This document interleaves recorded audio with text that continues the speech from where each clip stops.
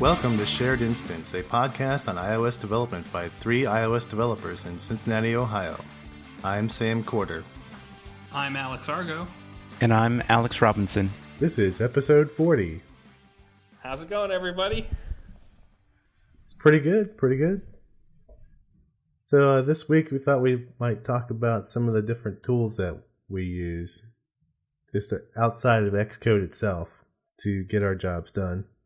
There's lots of really useful stuff and some new and interesting ones too, I think, that we're just playing around with a little bit. Yeah, so do any of you have a go-to tool that Xcode just doesn't really cover that you're always using? Well, one of the things with more recent versions of Xcode is finding the simulator folders. At this point, they're randomly generated GUIDs or some alphanumeric string, and it's kind of hard to find the folder. So you can, whether it's to verify that files are getting put in the right place, or to look into databases or whatever it is. Occasionally you do need to go and look in the simulator folders, but Apple's made that a little bit more difficult. So there's a nice utility called SimFolders that will make it easier for you to find the folders that you need. And it does a lot more stuff now, too. They just released an update. It used to be kind of a freeware thing, and then they had a beta of this new version, and it kind of went silent for a while. But a couple weeks ago, they came out with a version 2. It's like $11. But yeah, in addition to like giving you access to all that stuff from like a menu bar item, which was kind of the original thing, there's a whole bunch of other stuff too. If you use Fuse, which is like the user space file system type thing, where it basically like will create its own file systems. It's an open source thing, but it'll create like these cool, you just go to the file system it creates and it'll have like the app's icon, and you can drill into the bundle and the simulator data for all of it, and you can like right click on it and do all kinds of stuff like show the app groups container for that app, or just reset the storage from there, uninstall it from the simulator, launch in the simulator just from the Finder, which is really cool. Lots of cool stuff. I think even in their preferences, they have a UI for Xcode select command line tool, which every time I use it, I have to like run Xcode select to see what the switches I'm supposed to use, and then I actually do it. Yeah, they're not very intuitive. Yeah, they just have a drop down though, and it asks for your admin password, and it switches for you. So it's really nice. But yeah, it's a really, really awesome tool. You should check it out. If you need to inspect the database, that's a huge thing. Or I've used it just to like make sure that I've got the right version of the app out there, or that the files that I expected to be there are actually there, or all kinds of debugging it can be useful for. Yeah, I use it mostly when I'm working with core data and when I inspect the database, or I want to test that upgrade created the right files or instantiated the database correctly. So it can be handy to use that to inspect the folder structure and hopefully prevent some potential issues on upgrade. Now, is that in the App Store, or is it a standalone product? I think it's still a standalone app. Okay. Yeah, I don't think it would be allowed in the App Store. Seems like the sandboxing would just kill it. Yeah. Okay. So what do you guys use if you want to look at your core data SQLite files? Do you have any favorites? I actually use DB Visualizer, which is a Java-based database tool that's fairly feature-rich. Partially because I've used it for years before switching to iOS. So it's a tool that I know well, and it works just as well with SQLite, so I've continued to use it. Okay. Argo, you're not doing much SQLite core data these days. Not anymore. I had one. It was a very simple app that just lets you open it and look at things, but I can't, for the life of me, find it. I don't think I still have it on my computer. Yeah, I use a one called SQLite Free Datum. I got it off the App Store somewhere. It's got a little blue and white icon that's got a database in the middle.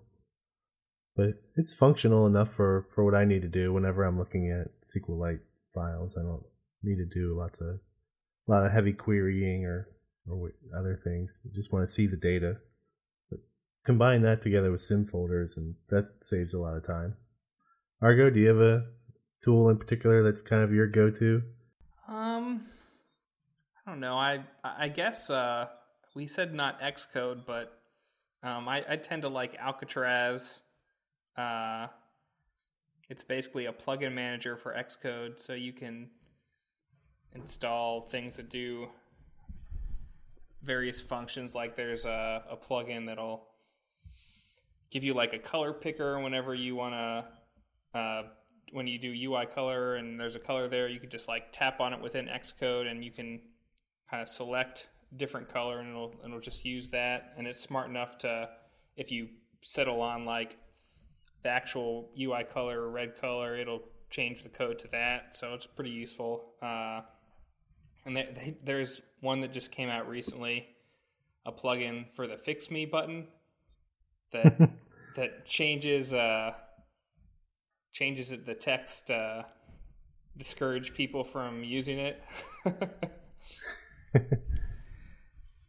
It's like YOLO, click the Fix Me button and everything will break or something like that, instead of Fix Me whenever you get that dialogue for messing with your provisioning profile. So, but I use sim folders a lot too. I don't know if anything's super necessary to my workflow other than that. I used to have some great utilities for managing app icons, creating all the various sizes, as well as capturing and screenshots and cleaning up status bars. But most of those tools have been, abandoned for the most part. So I haven't really found a good replacement for that. Are there any out there that you guys use? I've used Prepo for taking some icons, making icons, and screenshots. You give it the large asset size. So for the app icons, it's a 1024 by 1024. You give it that, and it'll scale it down to all the necessary sizes, even all the way down to the sizes that you would need for Spotlight. And Prepo also does screenshots that way. It's a nice little tool. Yeah, I've used Prepo in the past as well. Although one thing I've been doing lately, and this isn't explicitly a tool, but there's a Photoshop template available that's free. You can use it there's separate ones for tvOS apps, watch apps, iOS, Android, all those apps, but I think it's just like appicontemplates.com. But it gives you this cool Photoshop template where there's like a area that you double click and make the actual icon in there, and then it has some like Photoshop scripts that it'll export all the right sizes as well. So that's been pretty useful if I'm working on something new and just need to get a quick icon done. Okay. Yeah, I also use Affinity Designer a bit for doing some icon design and various little assets if I'm working on something for myself. And it's a relatively cheap tool. It's a SVG editor, though it's not really, it's a vector graphics editor. Shouldn't say SVG, though it does export to SVG if you need to. But then it also has the ability of exporting slices and regions of your file at 1x, 2x, and 3x, whatever you need. Not a lot of Android support in it, but yeah, that's not a problem for this podcast. And that tool does, in theory, also interoperate with Photoshop and Illustrator files as well, as it can import and export, in theory. In practice, occasionally you'll get some differences, especially with gradients and shadows and things like that. But I think Affinity Designer does better than a lot of other applications working with some of the Adobe file formats. That's what they claim on their website anyway. And it's definitely a very polished, it's got a Pro Tool feel to it. Seems to be fairly stable. But, my tool choice for design is Sketch at this point. I use Sketch fairly often, and it's got, similar to Affinity Designer, it's got great options for exporting graphics. It's probably has a bit more flexibility than Affinity Designer for export, because it doesn't lock you into any specific sizes or formats. So you can, whether it's Android, iOS, if Apple comes out with a new image size, let's say 4x, whatever the next size is, it can handle it. And the team's been getting bigger, the product's becoming more and more stable all the time. And they just had a recent release, which added a lot of nice features.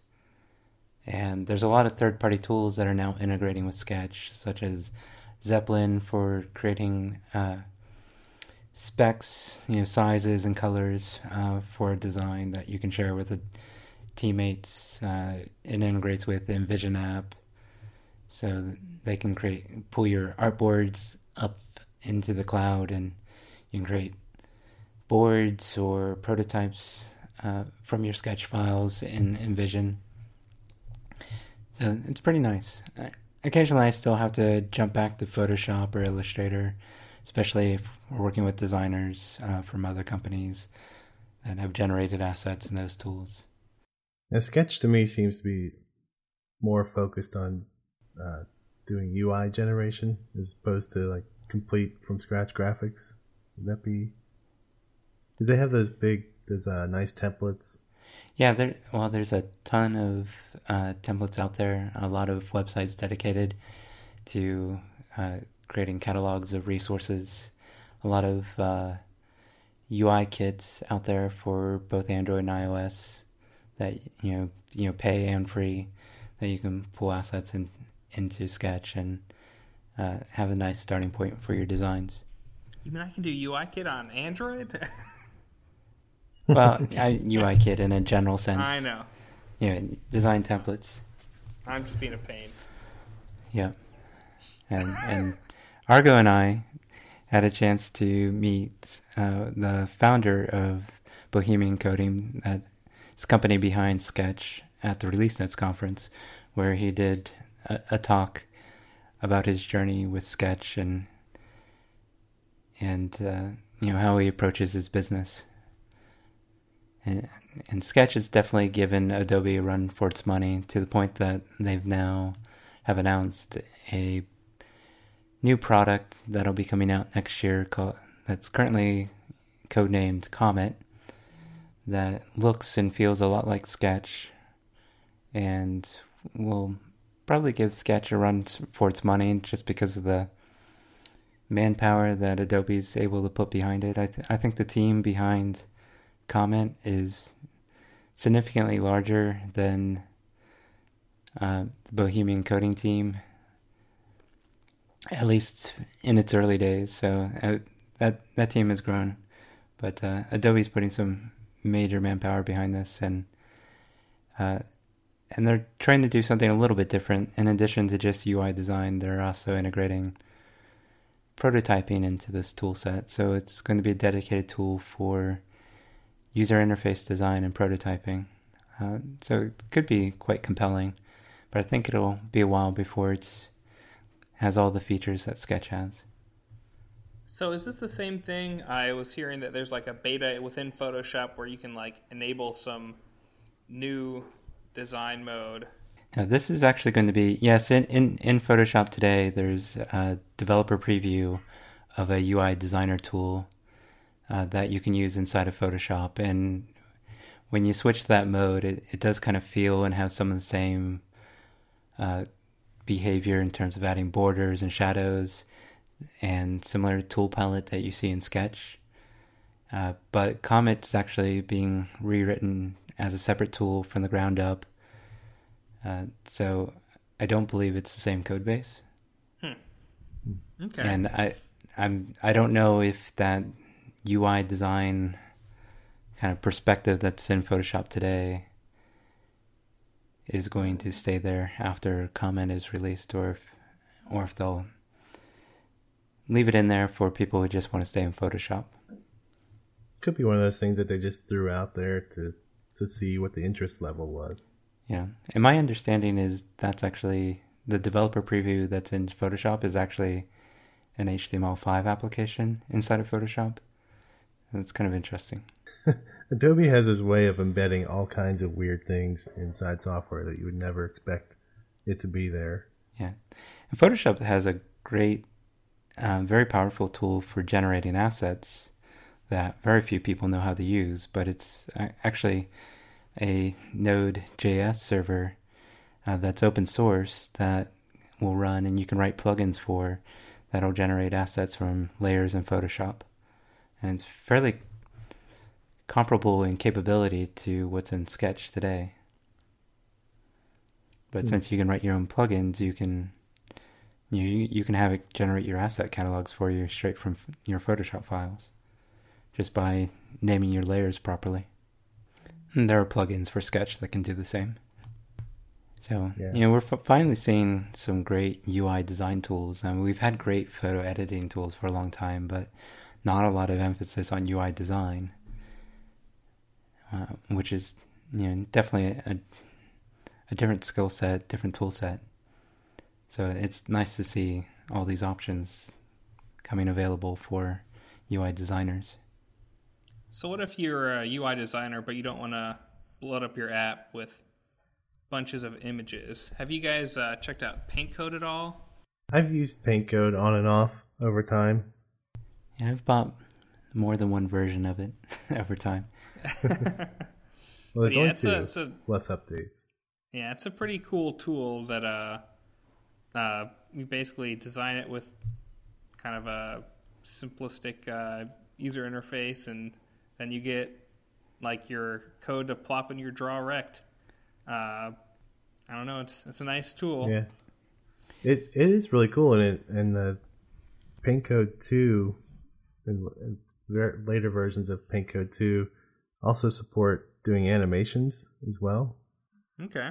So yeah, PaintCode 1 was relatively simplistic. PaintCode 2 has some pretty nice features in it. Yeah, one of my favorite features is the ability to create named colors that you can reference throughout your design. And if you decide to change your color palette, you just have to change these colors in one place, and it'll update all your designs throughout PaintCode. A tip really there for you would be, don't name something dark blue and then have to change it to red. And you could have like CSS, action color, right? And yeah, I'm hoping that Sketch and this new Adobe tool will add that capability in the future. It'd be nice to be able to quickly iterate on color palettes without having to touch a whole bunch of artboards. Yeah, some of these tools are rather expensive on the App Store, but they are worth it, and they are worth the money that you spend for them, especially if you're going to use them. But there are ways of actually getting these things a little bit cheaper. And I'm not talking about piracy, but a lot of times you can find deals on iTunes gift cards. Sometimes you'll get things where it's like spend $80 and you get a $100 iTunes card. And they're codes, they're digital codes. They're actually legitimate, depending on where you get them from. You make sure you're going through a reputable place. But you can actually get Paint Code or something for effectively $80 instead of the $100 that it costs. I've done that a few times. Yeah, but if you just think of how much time it saves you, a lot of times it's worth the full price. Right. Yeah. And $99 for Sketch once versus, a $50 monthly subscription for Creative Cloud. It's easy to justify the cost for Sketch. Yeah, although Sketch, they haven't been as upgrade friendly because they've gone with the separate SKU for major versions. Yeah, from 2 to 3. But they did, for a period of time, have an upgrade price when they went from 2 to 3, so it wasn't too bad. Well, if anyone can appreciate the cost that goes into creating a new version of software, I'm sure they're the listeners to this podcast, so... Yeah. And if hopefully we're not the people who complain on Twitter when a $2.99 app does a paid update and does a new SKU and everything just blows up. Yeah. And, if you have to pay $100 every couple of years for your UI design tool that you use every day, it's probably worth it. So one tool that I use almost every day, well, pretty much guarantee if I'm coding, I'm probably using this tool. But it's Dash Code. And it's a documentation browser. It's a very simple app, but very powerful on its own. And if you combine that with something like Alfred, which kind of got Sherlock this past year with El Capitan, but I still use Alfred. So for me, if I need to look up some documentation on, say, UI table view controller, I do my little command space to pull up Alfred, type a dash, hit a space, and then start typing what I want to search for. And within a few characters, I've got what I want to look at. And I'm a big documentation browser. I can never remember all these different things, all these classes and methods that I need to look at or use. So Dash helps me a lot. Yeah, I'm halfway in between using Alfred and not using Alfred, but one of my computers has it, one doesn't. Maybe I should install it again on both of them because I paid for the power pack and everything. There's some cool stuff that Alfred has too. They've got their remote app for your phone or your tablet or whatever, and you can have it like run custom shell scripts and stuff like that. Like back in the bad days of the horrible Apple TV 2 networking stuff, I had one of those things that would kill my iTunes app and restart it so that it would show up on my Apple TV. Yeah. I honestly am not a Alfred Power user. I do own the Power Pack because that's how you can get the external tools integration. Yeah. But pretty much for me, Alfred is a way to launch Dash very, very easily. Nice. Yeah, there's all kinds of useful stuff if you really delve into it. Like there's I think it's a third-party workflow that I got that you type like whatever your keyword is, like SS for me, and then it gives you like you can take a screenshot, like drag to select or whatever, and then it'll upload it to some server somewhere and paste the URL in your clipboard, which can be useful.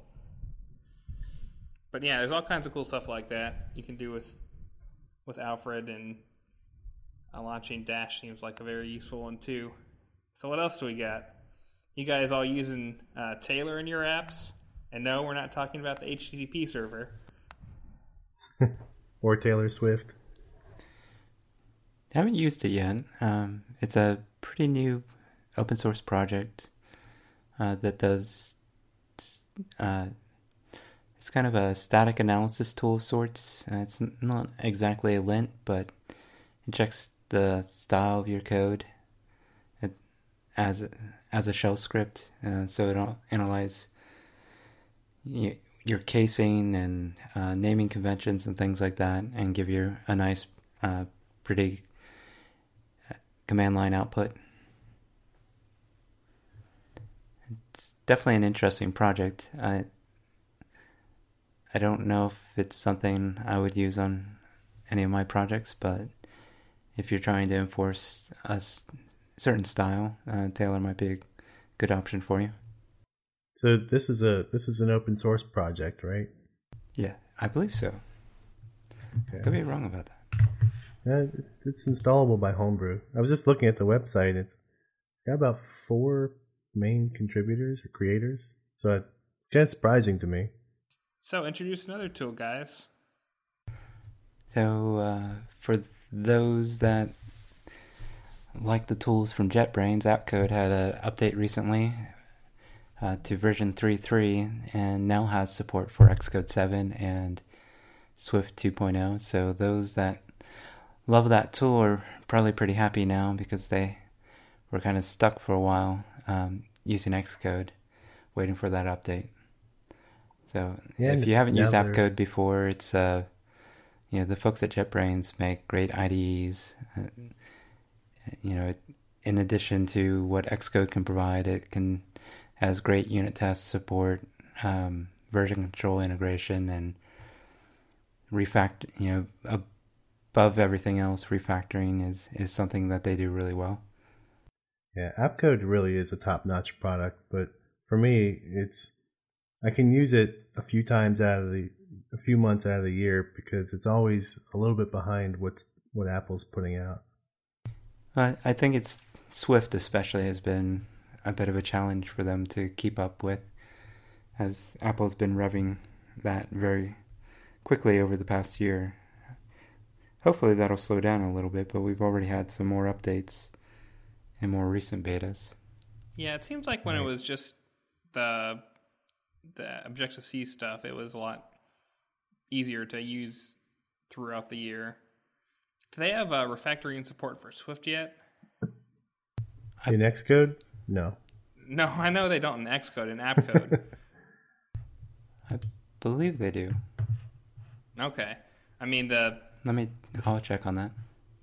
The state of refactoring in Xcode is pretty abysmal. You can rename methods in Objective-C, and that's pretty much it. There's no Swift anything. You can't even rename a method and have it find all the places, which is kind of ridiculous, I think, for a company as big as Apple. But AppCode does a lot of that stuff for you.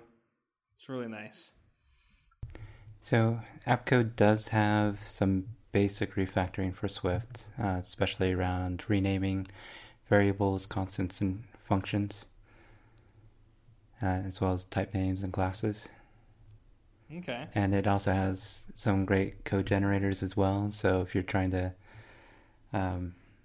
do like NS copying or something like that, it can generate code for that as well. Yeah, AppCode really is good at that kind of stuff. But, it used to be what we got, say, iOS 6 and a 6.1 or a 7.0 and a 7.1, and that was it. And the year was done. But with 8, Apple's just been revving the OS really fast throughout the entire year. Yeah, it's been a long time since we haven't had a beta. Yeah, and there's usually another Xcode coming with that, and with Swift, there's been language revisions, and so it's been really hard for the JetBrains guys to keep up. Yeah, then you add in tvOS, watchOS, OS 10. So often we have multiple betas at the same time of Xcode.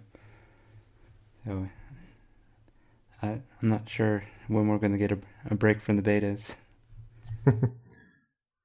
Hopefully they'll stop introducing the new platforms, because it was a little crazy in 2015. Hopefully Apple slows down a little bit. CarOS is coming in like 5 years. Yeah. Who knows? I'm sure there'll be more, but let's slow down a little bit. I would expect it to slow down. Maybe we'll just see a 9.3 sometime in the summer, and by that time we'll all be running the 10 betas.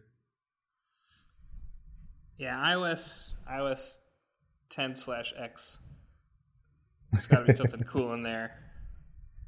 Yeah. 10, 10, 10 or something. Because there'll be tvOS 10, and then we'll have iOS 10. I want some more 10s. So we do have an app of the week again this week.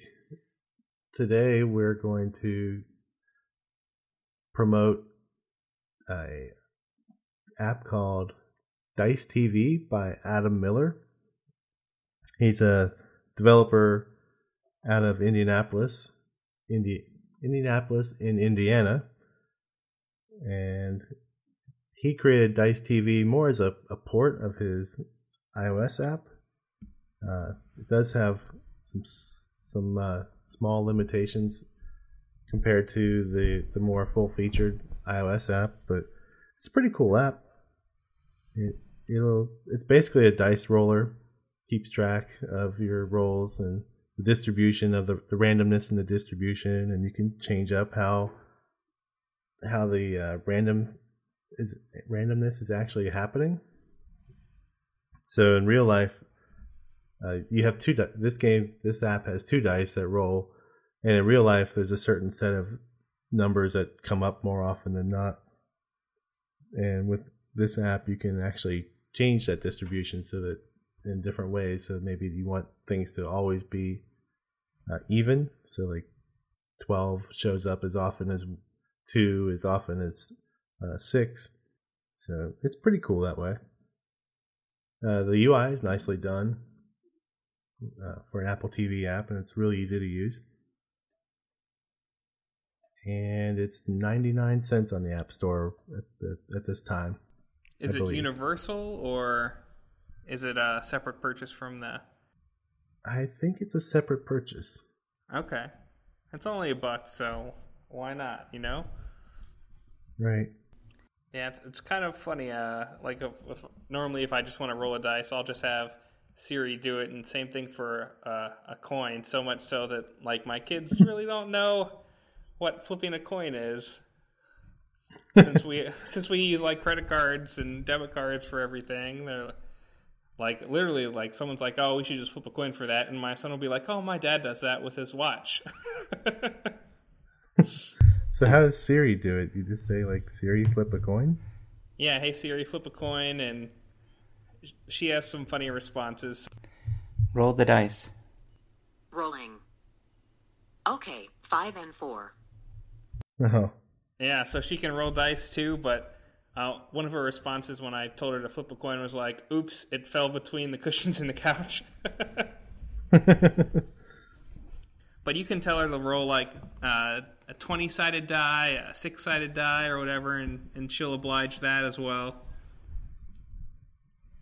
So, if you want a much better experience, you should get Dice TV. And it's a really nice looking app on the TV as well. Dice Tracker for iPhone would be his iPhone version. Looks like it's free on the phone, so yep. So support Dice Tracker. Pay for the TV version. Then Adam can go and retire, and he'll make it free after he's made the big money from his Dice app. That's not something that ever goes out of style, right? Yeah. There's always it's not going like to be a Flappy Bird. Yeah. Or hopefully a Fireplace app. Well, we started talking about Fireplace apps again, so I think that's about all the time we have left for this week, guys. Why don't you tell us where we can find you on Twitter? Right, I'm at Sam Corder. I'm at AJ Robinson. And I'm Alex Argo on Twitter. The podcast is Shared Inst, and if you want to send us a note via email, it's sharedinstancepodcast@gmail.com. We look forward to hearing from you and doing more apps of the week. And any reviews are appreciated. So we'll see you next time. Thanks a lot, guys.